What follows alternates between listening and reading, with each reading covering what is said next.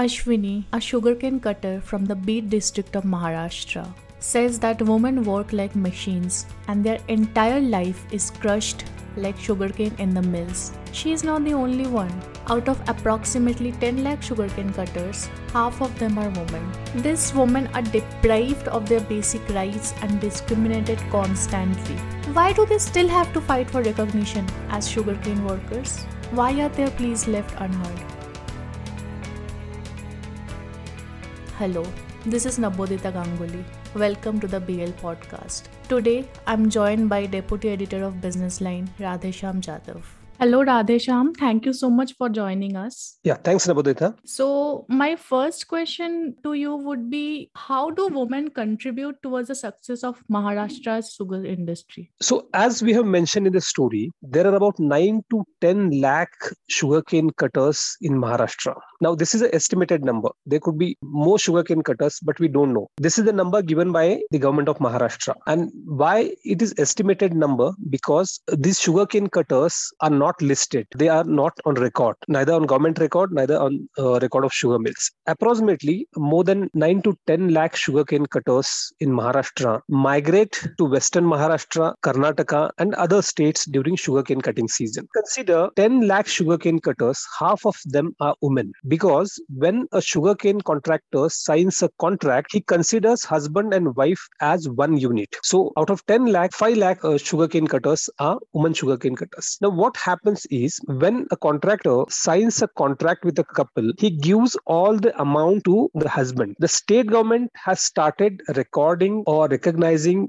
sugarcane cutters as workers and giving them identity cards. But again, these identity cards are given to men. These women sugarcane cutters are nowhere on the record. These women contribute almost 50% of the sugarcane cutting, but they don't get any benefits. Neither they are considered as workers, neither they get paid for their work because their husbands get money. They don't get any basic infrastructure. They just work as machines. Now, in absence of sugarcane harvesters, these sugarcane cutters work day and night for 6 months to cut sugarcane and take it to the factory. Sugarcane farmers get FRP, but the sugarcane cutters just get one lump sum amount and they don't get any other benefit. As I said, they are not recognized as workers, but women sugarcane cutters are at receiving end because they are discriminated as sugarcane cutters. They are discriminated as women. The double discrimination they face. And also the women who come from backward communities, they have another layer of discrimination because they come from backward community. So their contribution is not acknowledged, not recorded. They have put in all these efforts, all these years, and they are part and parcel of this sugarcane industry, but nobody considers them as part of sugarcane industry. In fact, many women sugarcane cutters who migrate for sugarcane cutting are not even aware where they are going, for which sugar mill they are cutting sugarcane. They are not even getting 1 kg of sugar from sugar mills for which they cut sugarcane. So basically, they have no idea where they are going. They depend on their male partners to take them somewhere. Is it like that? Yeah, because when they migrate from their places, the sugarcane contractor decides they are going to cut sugarcane in this district, then they migrate to other districts. So they are not even aware for which sugar mill they are working. So they work as machines, as we have mentioned in the stories. What happens is that the basic infrastructure, like if you look at the living conditions, they live in small huts, no toilets, no washrooms, no social security. Many of them have faced sexual exploitation, abuses, but there is no reporting, no recording, no police complaint. Nothing comes on record. It has been happening for decades now, and nobody is taking cognizance of what is happening to them. Despite it being the 21st century, women having rights, like recently the Supreme Court also passed the right for abortion for married, unmarried women. There are so many rights that are available for women now. Why do they still have to fight for recognition as sugarcane workers? Like, why do they still have to fight for basic rights, for sexual security, for financial independence, any sort of independence for that matter? We can look at this issue from the androcentric perspective. So the entire sugar economy structure is centered on men. Okay, so women just play a role of bonded laborer. Overall, sugarcane cutters are working like bonded laborers, but these women are bonded laborers in their families and on the field as well. So when we are talking about basic rights or basic infrastructure like toilets. They are not getting it because they are not being recognized as workers. So when we talk of laws, when we talk of various rights, these rights or laws are applicable to people, to workers who are officially recognized as workers. But here, these women and also sugarcane cutter men are not on government record or on record of sugar mills as official workers. They are like contractual workers. So for 6 months, they will sign a contract, finish their work, and that's all. There's no liability on sugar mills or contractors. Even if there is an accident, even if a sugarcane cutter dies, nobody is going to take responsibility. Their lives is like a bonded laborer. You also mentioned about caste discrimination. Women coming from backward classes, they face more discrimination. Could you elaborate a bit about that? A woman sugarcane cutter who is standing on the lowest ladder of the society faces discrimination and marginalization at various levels, various layers rather. So in village, she suffers because she comes from backward community. In a household, she suffers because she's woman. She has to follow orders of her husband and male members in the family. When she goes out for sugarcane cutting, she is discriminated on the basis of her caste. So caste factor remains very strong even in rural areas and even among sugarcane cutters. So those women who are coming from backward communities face this additional discrimination because they come from backward communities. They don't have any mechanism to report caste discrimination because caste discrimination is like again a norm in rural parts of Maharashtra, right? So nobody is going to question if somebody discriminates you based on your caste. So there's an additional layer of discrimination when it comes to women sugarcane cutter coming from backward communities. And you also mentioned about bonded labor. So, and women sugarcane cutter workers not having any separate identity cards for that matter. So, what is the government doing about it? Is the government taking necessary steps to eradicate it? See, eradicating sugarcane cutting is not possible. We have to understand the entire economy. Now, see what is happening now as these women are raising their voice and demanding rights. Now, there'll be a counter argument from sugar lobby that, okay, so if you don't want to work as sugarcane cutters, it's okay. We can get laborers from other parts or other states. Second, last sugarcane season, many sugar mills in Maharashtra hired sugarcane harvesters. Now, there's an argument that, okay, if you don't want to work, we will have mechanized sugarcane cutting. We don't need these workers. Now, imagine what will happen to these 10 lakh people if sugar mills decide to stop their work because they are demanding their right and go for harvesters. These people are going to be jobless. Why they go for sugarcane cutting? Because economy in these regions is not that strong to provide them employment and livelihood. Many of these sugarcane cutters are small and marginal farmers who do farming for 6 months and for 6 months go for sugarcane cutting. But again, majority of this farming is dependent on monsoon. There's no irrigation facility available here. The government intervention at this level is going to lead many other reactions. Government, sugar mills and sugarcane cutters together have to create a mechanism where these sugarcane cutters get their basic rights, human conditions to work, and also their employment is intact, at least for next few years, because a new generation of sugarcane cutters probably might not continue in this. As we had done a story about girls in these areas want to study and get out of sugarcane cutting, but this process will take time. So as of now, if sugar mills decide that we are going to go for mechanized harvesting, these people will be jobless. In your story, you mentioned that this woman organized their first conference in history, conference named Women Sugarcane Cutters Conference in Beed District. Could you elaborate a bit about the conference? After 2019, when we did a story that how these women sugarcane cutters are forced to go for hysterectomy surgeries, there are a lot of developments. There are a lot of committees appointed by the government, probe committees, parliamentary committees, etc., etc. But then one positive development took place, and that development is that all these women who were unorganized organized themselves, and they have formed Mahila Ustod Kamgar Sangatna. It means Women Sugarcane Cutters Organization. For the first time, these women have joined hands and come together. So recently, they organized a conference in B to raise their issues, to pass resolutions. This is a significant development because all these years, these women were scattered. Nobody supported them. No political party, no political leader, social organizations, NGOs supported them strongly. But now these women themselves have decided to come together and fight for their own rights. For me, this is one of the major empowerment moves. This is the step these women have taken. So they have passed resolutions. They are writing to sugar mills and to the government and politicians saying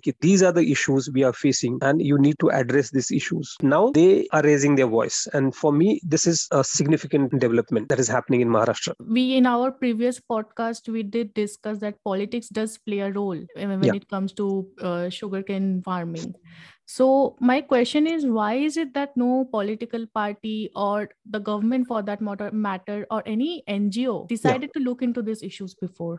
Yeah, so let's start with political parties. Now, these sugarcane cutters are dependent on the political leaders, okay? Because again, as we discussed, sugar economy and politics is mixed in Maharashtra. So, a local political leader would always want the sugarcane cutters to be dependent on him or her. So, if all the issues are resolved, why sugarcane cutters will listen to a politician and vote for him? Can you imagine that there are families in Beed district which go for sugarcane cutting for 4 generations now? But a simple thing like making a list of sugarcane cutters. So who are sugarcane cutters? What is their number? Even this basic work has not been done. They are not on the record. So politicians would join them, raise slogans, make promises during elections, but they will do nothing. So all these years, politicians have not resolved any issue when it comes to sugarcane cutters. They make promises every elections, but nothing has happened on the ground. Again, they are aware that once these sugarcane cutters are independent, all the issues are resolved, they are not going to listen to politicians. So there is a tendency here to keep all these issues pending and not resolve them. When it comes to government is concerned about sugar industry, sugar pricing, sugar export, and FRP. Because sugarcane farmers are united, they fight for the FRP. So government is concerned with all these issues, but government has not taken any concrete step when it comes to sugarcane cutters, whether allowing them status of workers, implementing welfare schemes for them, issuing identity cards. When it comes to NGOs, there are very few NGOs genuinely work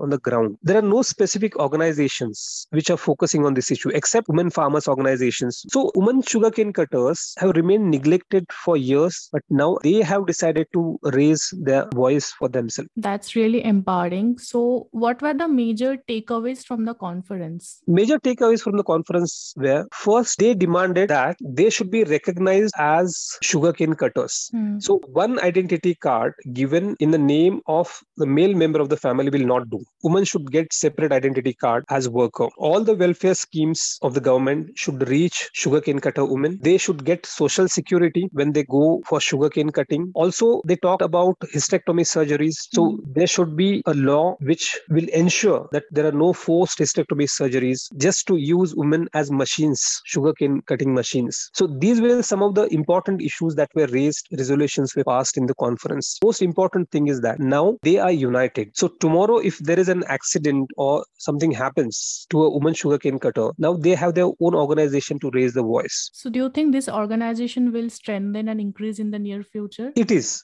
going to work because, see, as of now, there are 5 lakh estimated women sugarcane cutters. It's a huge number. So once you are united, politicians, media, policymakers will have to listen to you. So instead of taking up individual cases, if they work collectively, this is going to help them in a long way. You also pointed out about illegal hysterectomy surgeries which are conducted on women. Could you describe a bit about it? Because this sounds like a really low point which people reach. In 2019, we published a story in April 2019 to be more precise.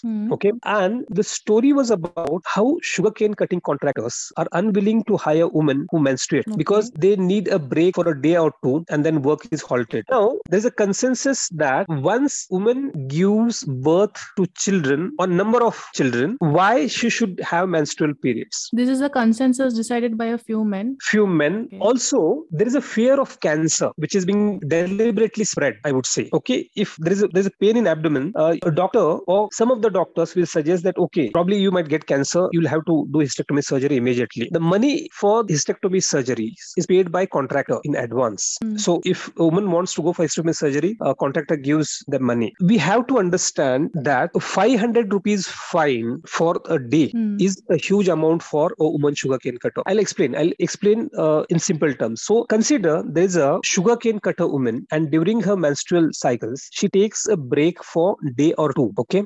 Sugarcane contractor imposes fine of almost 500 rupees per day if she takes a break. Now, male members in the family insist directly, indirectly, that every time you have menstrual cycle, you need to take a break. Already we have children. Why do you need this part of the body? Also, expenses on medicines is going to multiply. So best way is to go for hysterectomy surgery, remove your womb, and all issues are resolved. Okay, so fear of cancer, taking break, expenses on medicine, everything will be resolved. Nobody forces them, nobody tells them, okay, go and do hysterectomy surgery. But there is a situation which is created where the woman is not left with any other option than to go for hysterectomy surgery. And who conducts these surgeries? Like, is the medical fraternity a part of this illegal takeaway? Yes, there are many doctors who are known for conducting these surgeries. So after Business Line story in 2019, the state government appointed a committee, a probe committee, to understand what is happening in Beed district. And this committee came out with various recommendations. The committee also acknowledged that the number of hysterectomy surgeries is much higher in Beed compared to other districts. Okay. Now, the committee also asked the state government to have SOPs for hysterectomy surgeries. And these SOPs are in place. So compared to 2019, the number of hysterectomy surgeries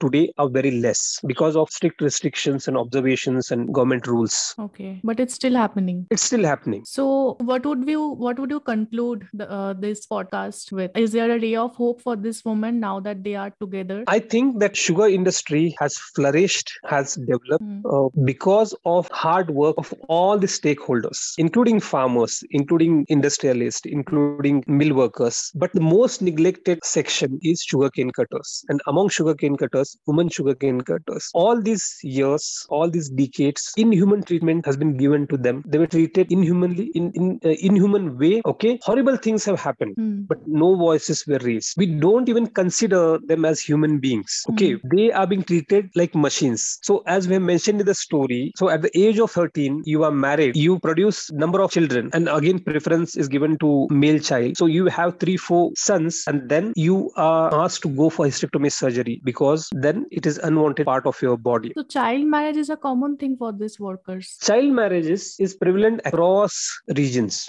especially in Marathwada region of Maharashtra. Child marriages on record will have a number, but of the record, again there is a consensus. Okay, so it's a norm. Child marriage is a norm even today. That's another issue. So once you are married at the age of 13, you produce children, then you go for hysterectomy surgery, and then your life becomes hell.